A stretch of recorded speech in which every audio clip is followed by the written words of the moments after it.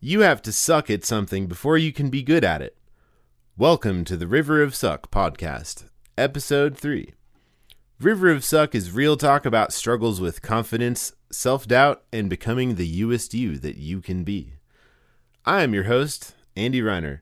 My guest today is Natalie Padilla, a true Rocky Mountain fiddler. Originally from Montana and now a longtime resident of Colorado.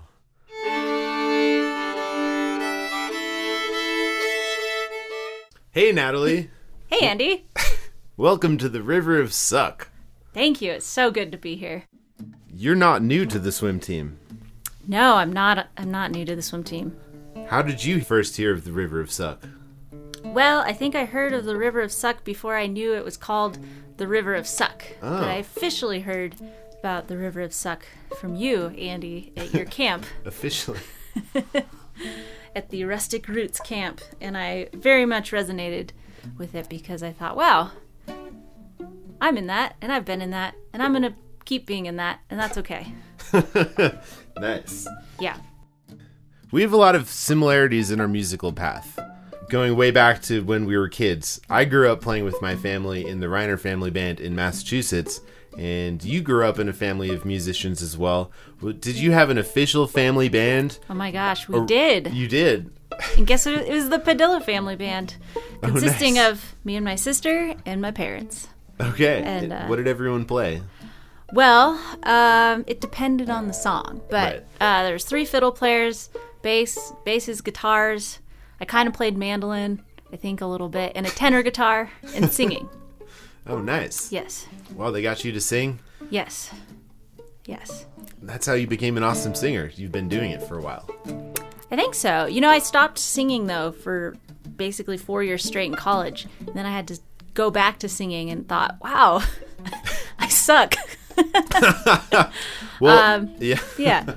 But it's a process. I'm Right. still working on sucking less. Well, sucking less.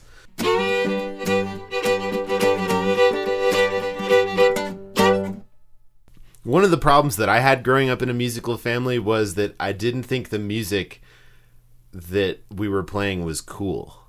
Did you ever struggle with that?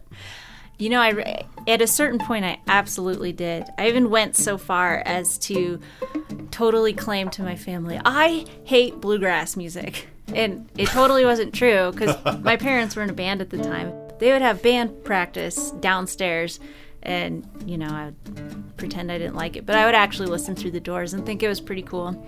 But I think that's just being a teenager, wishing that your family was, quote, normal, and that you didn't have to practice before you hung out with your friends and all that kind of stuff. So there's a lot going on that made me kind of wish I wasn't in that situation. But yeah, the idea of, like, what is even normal in the first place? Like, we both grew up in a family band, so now that I've met a lot of people who've grown up in families like that, it seems like it should have felt more normal than it did.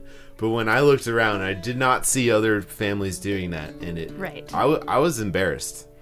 I was too. Yeah, your friends, what are you doing this weekend? Oh, we're, nothing. But really, it's like, we had a gig down at, somewhere playing for, the winter fair or something like that. And my mom also, and looking back, it was so cool. My mom is amazing. She did the Gallatin Valley Junior Fiddlers, and it was a group of, 15 to 20 fiddlers from the ages 6 to 18 or something.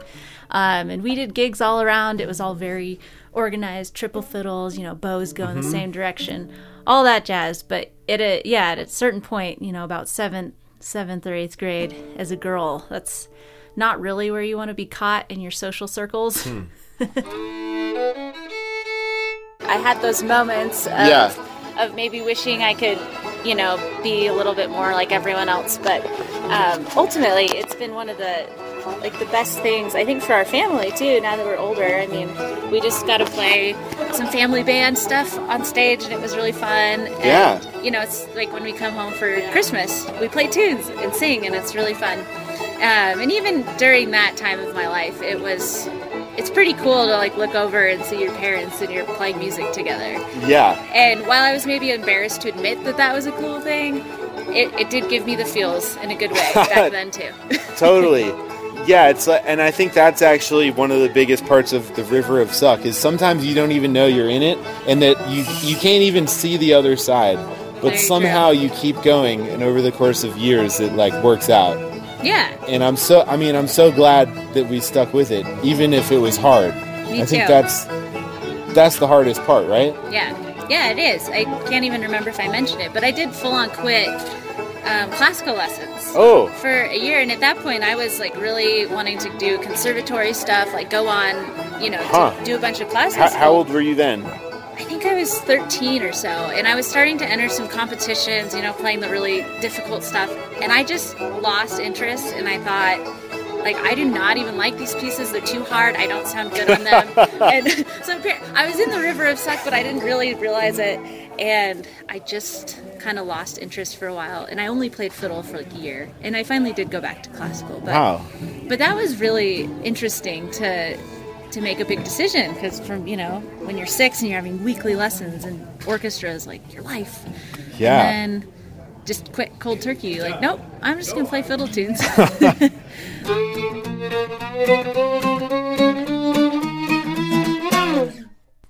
The River of Suck is a mythical river that represents the distance between ourselves today and our future selves. We're on the side with the comfort cave, no risk, no struggles, all things we already know how to do. We can look across to the other side and see mythical future versions of ourselves who can do the things we wish we could do now. The problem is that in between us and the other side is whitewater rapids, rocks, and thought piranhas, the negative thoughts in your head. Today I'd like to add another river term, a hydraulic, where the water passes over an object and creates a dangerous, swirling cycle of spinning water that can cause drowning, or at the very least, some water in your lungs. Point is, it's not so easy to get better at impossible-seeming challenges. How do you see the River of Suck in your life, in music or otherwise? Man, it's there. I'm like always in the River of Suck. But I would say if I could add one more element to all those elements, the piranhas, what else is in the river? I think fog. Fog. Because sometimes fog rises on the river, and you thought so clearly that's where you wanted to go and that's where you wanted to be. And all of a sudden fog settles in, and then all of a sudden you're not quite so sure because maybe things have changed and you're out of the river. And then I personally go through some of these phases of not quite even knowing what my goals are, but I still like really want to go somewhere. You're just reaching. Yeah. Yeah, you know that the shoreline's over there somewhere. But you can't even see it. Yeah. Yeah. I think that's kind of me a lot of the time. I have goals of the way I want to play and the way I want to be, and then sometimes that doesn't seem as important the next day, or something else will catch my interest, and I'll think that's a little more important. So how do you keep track of all those different things? It's very difficult.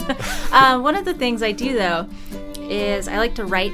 I mean, pencil, paper, and I've done The Artist's Way a couple times, which is a kind of a book written by Julia Cameron, and one of the things in there is what she calls morning pages, and I like to think of it as a brain dump in the morning. You just write whatever comes to your mind, and that gains a lot of clarity for me. And it kind of helps if you get in the same mind space when I sit down. You sit down to write, you're there, and you can start to see patterns over a bunch of throughout time. Like you'll find that for a week straight I mentioned this a lot, and then a week later it's not even doesn't matter, that kind of thing. I think that can help me clear some of the clutter. Okay, nice. Do you think the River of Suck applies to just music or also to life as you try to navigate this world? I think it absolutely applies to life, like every part of life. I mean, I have this joke with my sister that when, New Year's resolutions, we always used to say, just do better. I want to do better. But that's kind of the River of Suck in like everything you do, right? Mm-hmm. I think, but there's also that balance. You want to do better, but you also don't want to drive yourself insane trying to do all these things better. So, like, what's an example of an element of your life that's not music? Oh, man, there's, like, physical activity, sports. I love to ski. I like to run. I love to cook. I'm a very novice drawer. I've just been doing pencils. My sister got me some watercolors for Christmas, and that was interesting to try. But stuff like that. I like to challenge myself in other ways.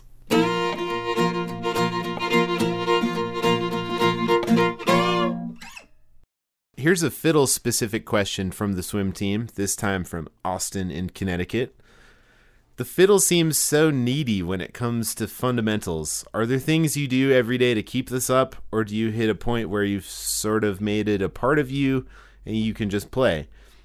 Every time I think I'm there and just spend time learning tunes or transcribing or doing ear training and mental practice, I see my tone and intonation slipping by the wayside. Man, that is so true.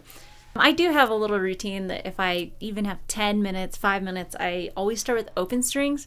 And this might sound like you want to demonstrate it in the 1 minute version of this routine? Yeah, all my students are going to be like, oh my gosh, open strings. But yes, because we do it lots of lessons. Just, I use full bow and try to get the best tone you can. What's that sound like?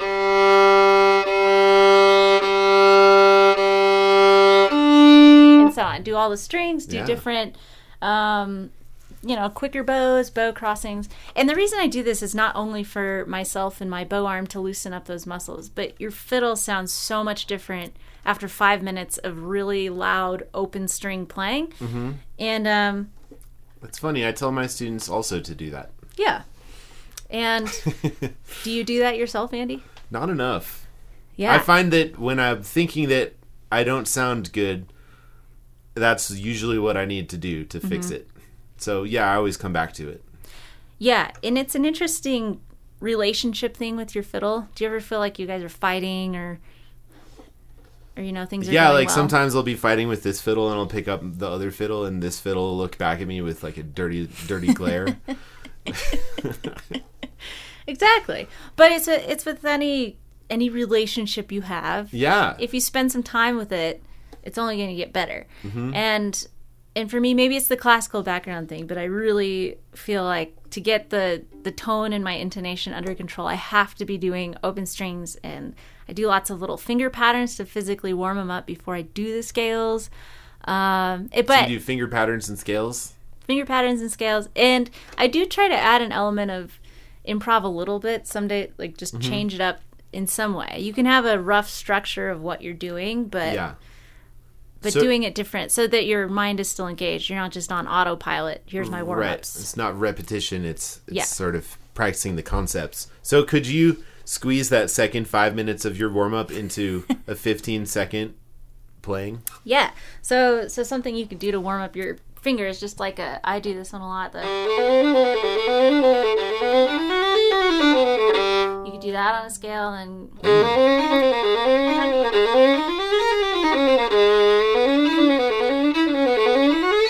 So on. I don't know. I've never done that before, but it would work in theory. if you were to do it. Yeah, different keys. I also, if it looks like it's going to be inconvenient for the bow, then do it anyways because it's good for you. Mm-hmm.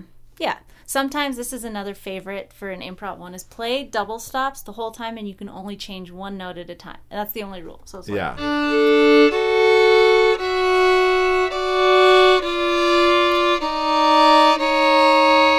and it can get real weird. I love doing that. Can we both do that at the same time and see what it sounds like for a second? Yeah. 1, 2, ready, go.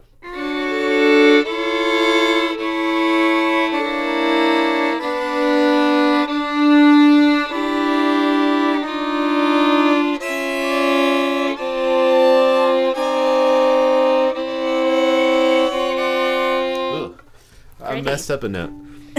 How can you mess up a note when it doesn't have a pattern? Well, because I changed both my notes at the same time. Oh, okay, fair enough. The one rule. You broke it. I broke the rule. And I apologized, which means I broke my other rule. Good rule. Never apologize for your music or things you did that don't hurt anybody. That's right. The whole idea of being sorry for mistakes, I think, is so funny. And so many people are like sorry. Sorry. Bleep. But and so people walk into each other and they're like, oh, sorry. So, of course, one of my things that I started doing was saying pterodactyl for all the moments that I didn't truly need to actually be sorry. Then making sorry more special and using it when I really deserved to need to apologize for something. Yeah, I totally agree with that. Can't stand it when, especially if I'll be teaching a student something and they're learning and they say sorry for not being able to repeat it back. I'm like, what? You're learning. Don't apologize. And with teaching, I don't usually call it the river of suck, but that can be the best thing to try to get across to my students, that what you're feeling right now, first of all, sorry, it's never going to go away, but it's just going to... Well, yes. Well, I hate to break this news to you, student, but it's never going to go away, and that's a good thing. So you have to learn how to use it in your advantage. And so I will often tell students my current issues or rapids that I'm going through, and sometimes they don't believe me, but it's true. Yeah. I think of it too as like teaching, you're sort of trying to identify what river of suck your student is in, and you're actually a shepherd through the valley of suck. Yes, that's a huge one, because I can often, and sometimes they don't believe me, but when I tell my students, like, I'm actually struggling all the time with the exact same thing, just on a different level, they kind of don't believe you. But you really show them, like, no, this is literally what's going through my mind when I'm playing, and that's what you're telling me too. So we can help each other out a little bit too. And you know, you never really, it'd be bad if we ever got out of the river of suck, wouldn't it? Right, because then we, there. Yeah, I'm perfect. On the other side, all perfect and stuff. Yeah. Well, then you stop growing, and I think that's the thing about how music is so infinite. You get to the other side, and you realize that there's infinite rivers. Yes. And you sort of have to pick your battles, because you can't actually learn everything there is to know. It's impossible. Right. So, yeah, I think that's part of what makes it fun, but it's also frustrating. Yeah. The river is ultimately a blessing and really fun to be in if you can start to see it that way. But you know, you're always going to be in one. So whatever you're in, look around and say, you know, how can I make a little bit of headway to the next river? But do you feel like working with other people on their own river of suck helps you figure out what you're supposed to be doing with your life ever? Absolutely. All the time when I'm teaching, I'll tell my students something, and then in the back of my head, I'm like, man, if I actually took my own advice. Yeah, right. So I think actually teaching these things that I know is good for me. It's like telling someone, hey, eating healthy and exercising 5 days a week is really good for you, but I don't actually do that. So, so if you were to do this, you would get better. Yeah, so it's that kind of thing. And then, you know, telling my students that is actually a really good incentive to do it myself. And then when I actually start to do those things, and I can kind of give my students success reports of my own. I think it's important for them to know that we're all still, like, you haven't just gotten good and, you know, you're done. Like, we're all kind of in one little tugboat. Yes, exactly. And so to help students see that that's not a bad thing, that you're on a journey, and you don't want the journey to end, because that'd be boring. Yeah. Here at the River of Suck podcast, the biggest question is how to maintain a healthy attitude in the face of impossible obstacles. Impossible obstacles. Well, first of all, you can't see them as impossible obstacles. They're just like another thing or goals. Impossible with an asterisk. Yes. And this is something that I am always trying to do, and this is another comment that someone said recently that stuck with me, and I love her dearly, but she said to me, are you kidding me? You don't think you're serious? You're one of the most serious people I know. And I was immediately really hurt and offended by that, because I was like, what? I think the trick of this is you can't be too serious. And then for someone to say that I'm really serious, dang it. But was it after a concert? No, I was in a lesson. Oh, okay. You were teaching the lesson. Yeah, so maybe I'm just a very serious teacher. But I do think there's a balance of, you have to take it serious enough, but also you have to let go of so much of that's not in control. And so that might be one way is to, I don't want to say not taking it seriously, but also realizing objectively, does this actually matter or affect, your well-being? Are you going to die if that goes wrong? No. That kind of thing. Mm-hmm. And so, yeah, I think there has to be a healthy balance of some sort of trying and not trying and knowing and letting go and that sort of thing.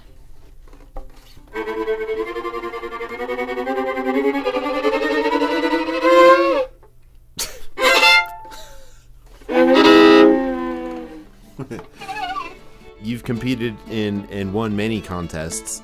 How do you think that's changed the way that you play and think about music? Well, when I was younger, I didn't, a 6-year-old, 7-year-old, you don't really think about what you're doing. You just, someone tells you to go on stage and play those tunes and you do it and it's fine and you're staring off into the distance the whole time. There's definitely pictures of me doing that, playing fiddle and just looking somewhere. Were you smiling or did you have a... No, I think I just did the zone out kid. Zone out kid. The zone out kid. We all did that. I think I was the frowning kid. Although I didn't feel like I was frowning, but people told me that I was, and they were like, you should smile more. And I'm like, no, I'm an angsty little kid. I don't care. I got the, you look bored. I still actually get that. Especially in orchestras and stuff. But as a kid, I didn't get nervous at all, didn't think much about it. But when you get to a certain age, you're a little more aware what's going on. Like, oh, there's like people in a different room literally judging me and writing down scores, and that's what determines whether I get that $50 or whatever and trophy. So I got more and more nervous, the older I got, and I don't know. It was a good foundation. More and more nervous, not less nervous. Right. I'm interested in tracking this trajectory of nervousness.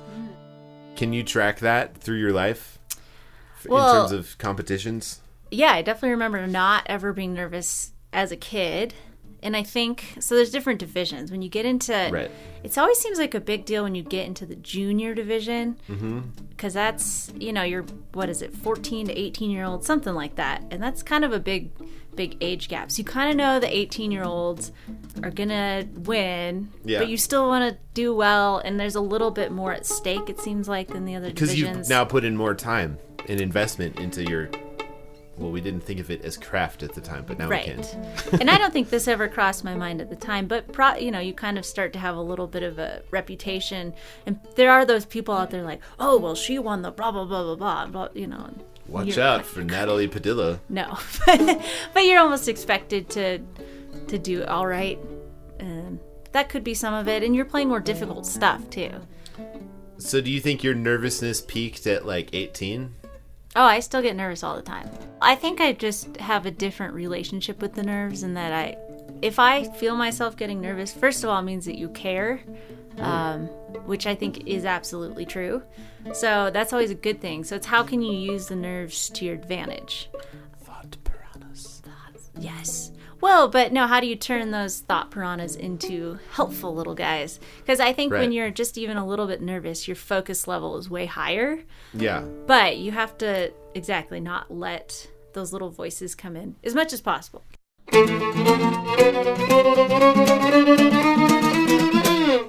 Do you feel like you're kind of, through the course of your life, going through a river of suck of cooking? Yes. I love recipes, but half the time I don't have what the recipe says, so then I just scrap it all together and look at what's in my fridge and pantry and try to make a cohesive meal. And sometimes I end up with something really delicious, and then there are also those times that it didn't quite work out.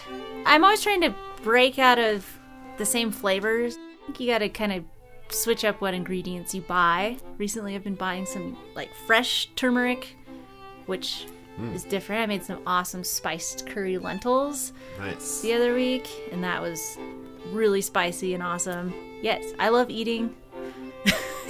Yeah. I love cooking, so. You don't have a stove, but that has not discouraged you from cooking. No, you have to get a little more creative. I have a single hot plate and a recently purchased Instant Pot. And between those things, you can make a lot. I also have a wood stove, which I use for usually mostly heating up leftovers. Nothing like leftover French fries, and it makes your whole house smell like French fries if it heats up on the stove. It's pretty great. You just got to get creative. And it makes you, I mean, I'm cooking a lot of beans from dried beans, which I haven't done very much before. And legumes and more lentils. And that stuff's pretty fun to experiment with. You mentioned that sometimes it doesn't come out the way that you think it will. Yes. What then? Do you still eat it? No, okay, so recently I had made a spicy peanut sauce from a recipe once. Okay. And then I was kind of in a hurry, but I wanted that sauce, so I was trying to use my memory and put it all together, and the ratios were not right. It was fine, it was an okay sauce, but like way too much grated garlic. You just add stuff and I don't know. It's like music. You gotta just listen to it a little bit to be able to figure out what it needs. You can't just hastily taste it and then, hope it gets better. But, yeah. But you haven't ultimately been discouraged because No. I think what happens sometimes when people fail at things or they think they failed is they just quit and then they say, well, that's not a thing I can do. Right. So I guess what I'm so excited about in this podcast is really talking to people about situations where the failures turned into positive experiences. I mean, now you know to use less garlic. Have you made it again? No, I haven't, because that was just a couple weeks ago. Okay. But I will soon. It was very good. The first time I made it. Right. You have to be creative to find the right solution. It's not always just staring you in the face. Right, and you might not always have that ingredient that would be perfect to fix it, so you got to kind of look in your cupboard and start adding stuff. You never know. Cream is often a thing you can add, or bouillon paste and, weird things that you might not quite think of. Or like in the super bean salad today, I wanted honey, but all the honey was not very liquidy. And we ran out of maple syrup, except for the habanero maple syrup, which I wasn't sure about.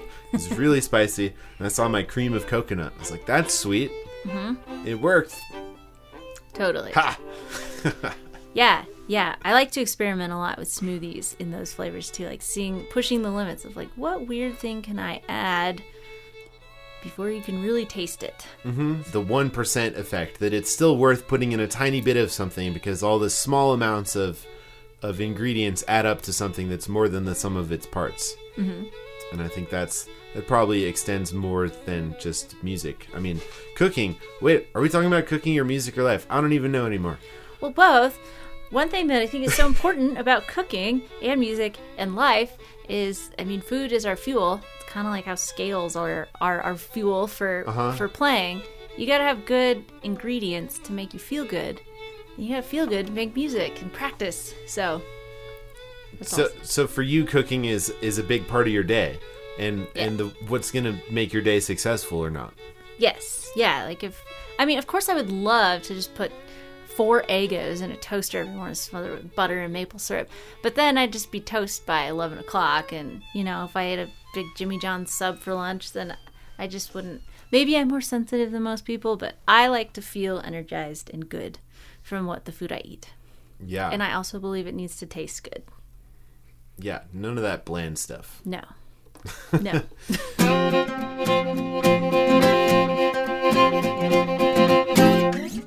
I have to admit, I'm relatively new to this podcast thing. You could say I'm currently swimming the river of suck of podcasting.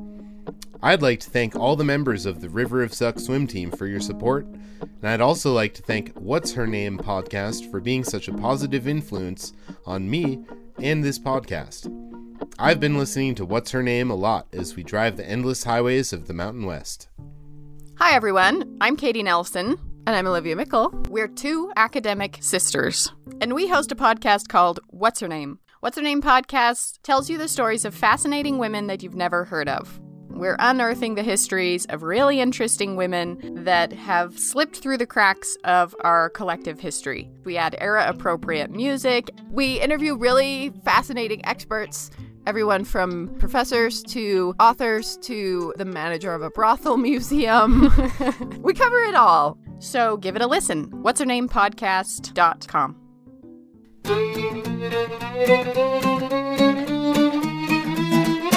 One of my favorite things about your playing is how you draw from so many different styles of music.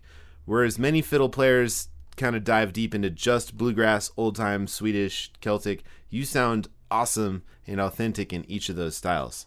Perhaps I feel a kinship in this pursuit because it's the same thing I strive for. How did increasing the scope of your focus help you develop your own voice? With the River of Suck concept, you never know where it's going to go. And so, I kind of did the contest thing. I've always played classical too, starting at a young age. And I still do, and I love that. But at some point, Celtic music was thrown into the picture, and I grew up playing kind of some bluegrass in the family band. Then I played a lot of Celtic music just because that's who the people I was hanging out with, that's what they played.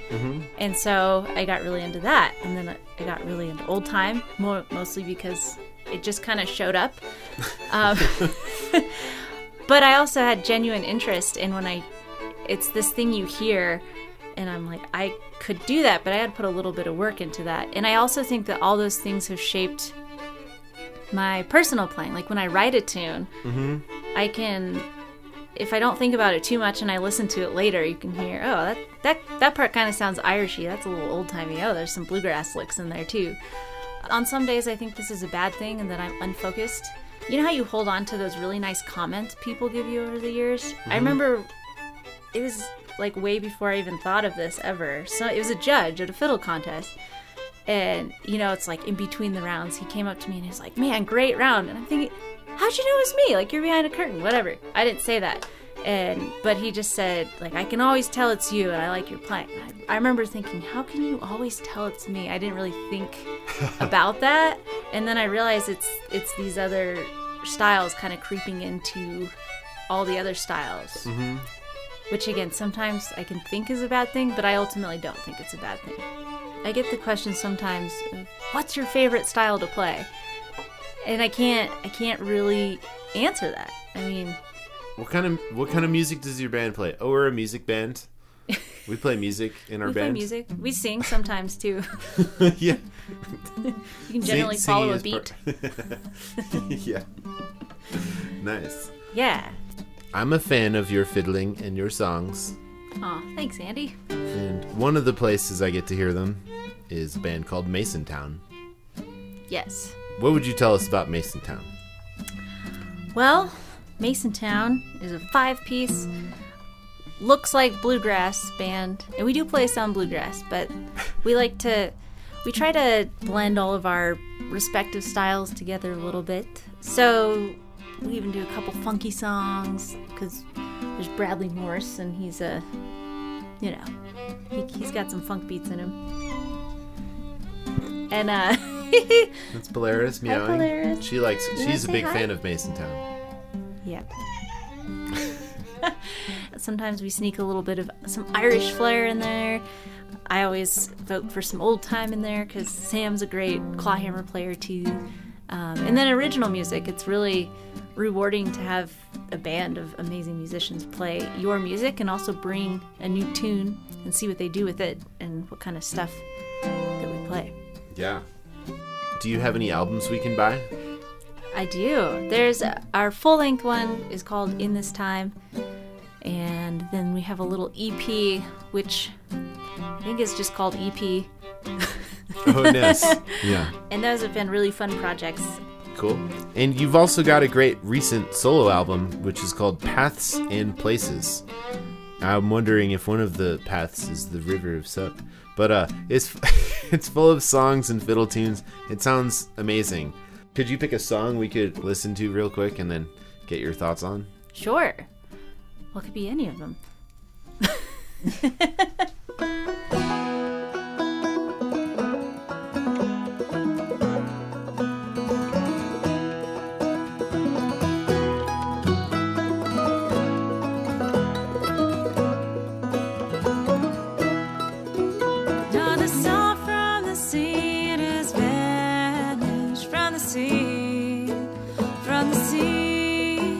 For my true love is gone off and left me for the sea.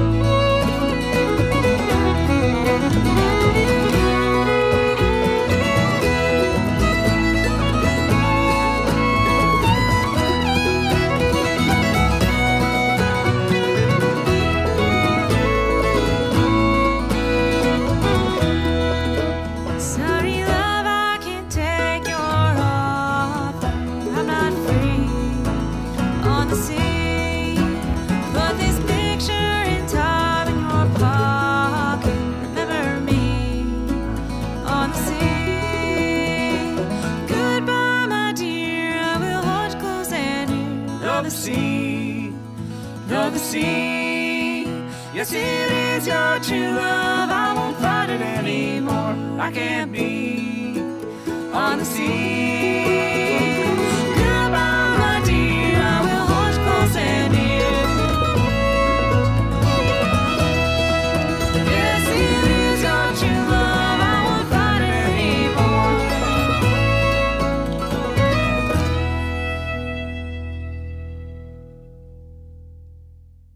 Well, you know, it's interesting. That one also kind of came to me, like, as I was waking up. I was in Ireland a couple years ago, and I woke up in the middle of the night with that melody and that first line of the song in my head. And I kind of drowsily wrote it, you know, typed it into my notes in my phone and tried to decipher it later that day when I was sitting on the beach, and I kind of finished writing it. And I had noticed a lot of the tunes I was writing in songs up to that point had a lot of minor chords and kind of dark, and I really wanted to write a song that had 0 minor chords. So that's kind of how that came together, and yeah. One of the important things about writing music that a lot of people forget is that it's actually a process to write a tune, and the first thing that you're writing down on that paper is not a finished, polished, amazing product. You know, people want all their ideas to be good, but sometimes you have to work with them. Would you say with that song that it kind of just fell out of the sky into your brain and was perfect, or did it take any kind of did you have to work on it a little more? Oh, I definitely worked on it. I mean, just that first part kind of fell into my brain, which I wish that happened more often. It doesn't, but just the da da da da da da da da da. Again, I kept hearing other like minor chords in there, and for whatever reason, I had like, I will not put a minor chord in this song. It'll be the one song I have that's just 3 chords. So I kind of had to alter the melody, and there were a few drafts, and then my band Masontown actually kind of helped me, you know, make it come to life. I remember we first played it at a little bluegrass festival in Pueblo, and yeah, I can't say I have the same process for every song, because everything, you know, sometimes it's the chord progression you think of first, or the words, or this theme. A lot of my tunes I write on banjo, or there's a tune first that I think could have words, and so then you kind of have to make the words fit into the tune. But there's usually quite a bit of editing process in there. Well, and there's also, you have a song, I believe, about eating pork. I do, yeah, Piggy Piggy Pie, which will be on, I did record another album. It's not even in mixing yet, so it's still pretty fresh, but that will be on there. Daryl Anger, who was my fiddle hero when I was 11 years old, and who I now get to play with sometimes in the Daryl Anger in the Furies. You had him on the album, and you're trading licks with him. Yeah, that was kind of a wild dream, because same with you. I've grown up listening to Daryl, whether I knew it was Daryl or not, but you know, all the old David Grisman stuff and everything he's been on. And Joe, who produced my album, is also in a band with Daryl called Mr. Sun. That's right. They're so good. You should check them out if you haven't. And, you know, if you're in a band with someone, you're in regular contact. So I just texted him, hey, you want a studio gig? And that's the cool thing that I've learned with music is, you know, never forget to just ask someone. People are usually happy to help out. And, you know, especially if wouldn't that be awesome if someone came to you, oh my gosh, I've been listening to you since I was a kid. Will you play on my album? You'd be like, of course I will. Are you kidding me? Yeah. You know? I don't get a sense of competition from you. I get a sense of like, we're in this together. We're fiddle players in Colorado. Like, let's play music together. This is fun. I think I get that sense when I listen to you and Daryl trading licks on the album, which is really fun. Oh my gosh, it was so fun. You've maybe been in the studio with him before. I don't know. But it's almost exactly how you'd think it would be. You know, listening to Daryl in your headphones and, you know, random yelling in between songs is pretty fun. But I think that's very along the lines of River of Suck. I think we all struggle with enough internal, personal issues when it comes to music and low self-esteem or trying to get past the other thing. You know, having another person you know is going through that same thing and being able to talk about that is so much more helpful than being competitive and, I don't know. I've never been much of a competitive person. Even when I played sports, like soccer, my coach was always trying to get me to be aggressive. Like I got a yellow card once, and he was so proud of me. Nice. But yeah, I mean, it's, you know, what is life about if it's not about trying to help each other out and, you know, sharing some feel good moments, which music to me always is, if you can collaborate with fun people and spread that. Well, that sounds like we should play a fiddle tune together. Hey. I like fiddle tunes. Oh, what about the joke on the puppy? Oh yeah.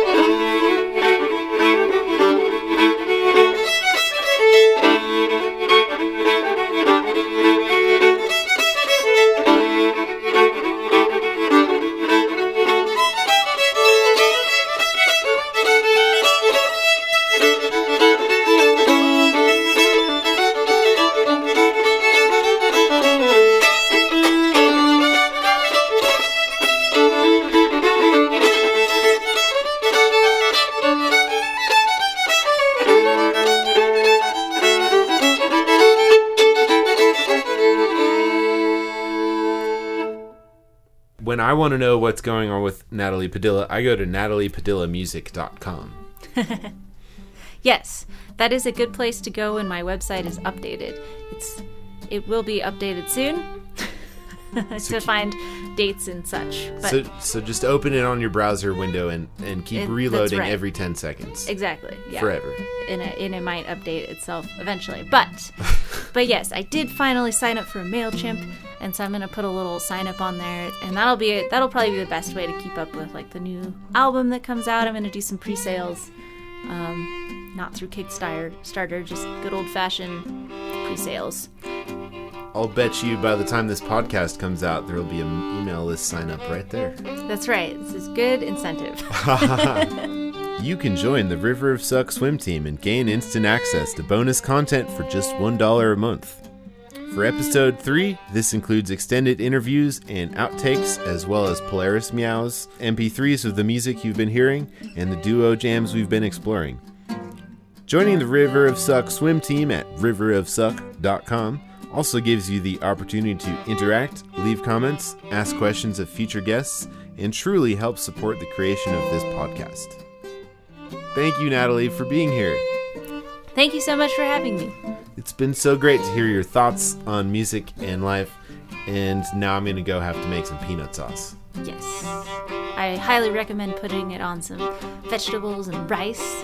It's so good. But not too much garlic. Not too much garlic. Nope. Not too much maple syrup either.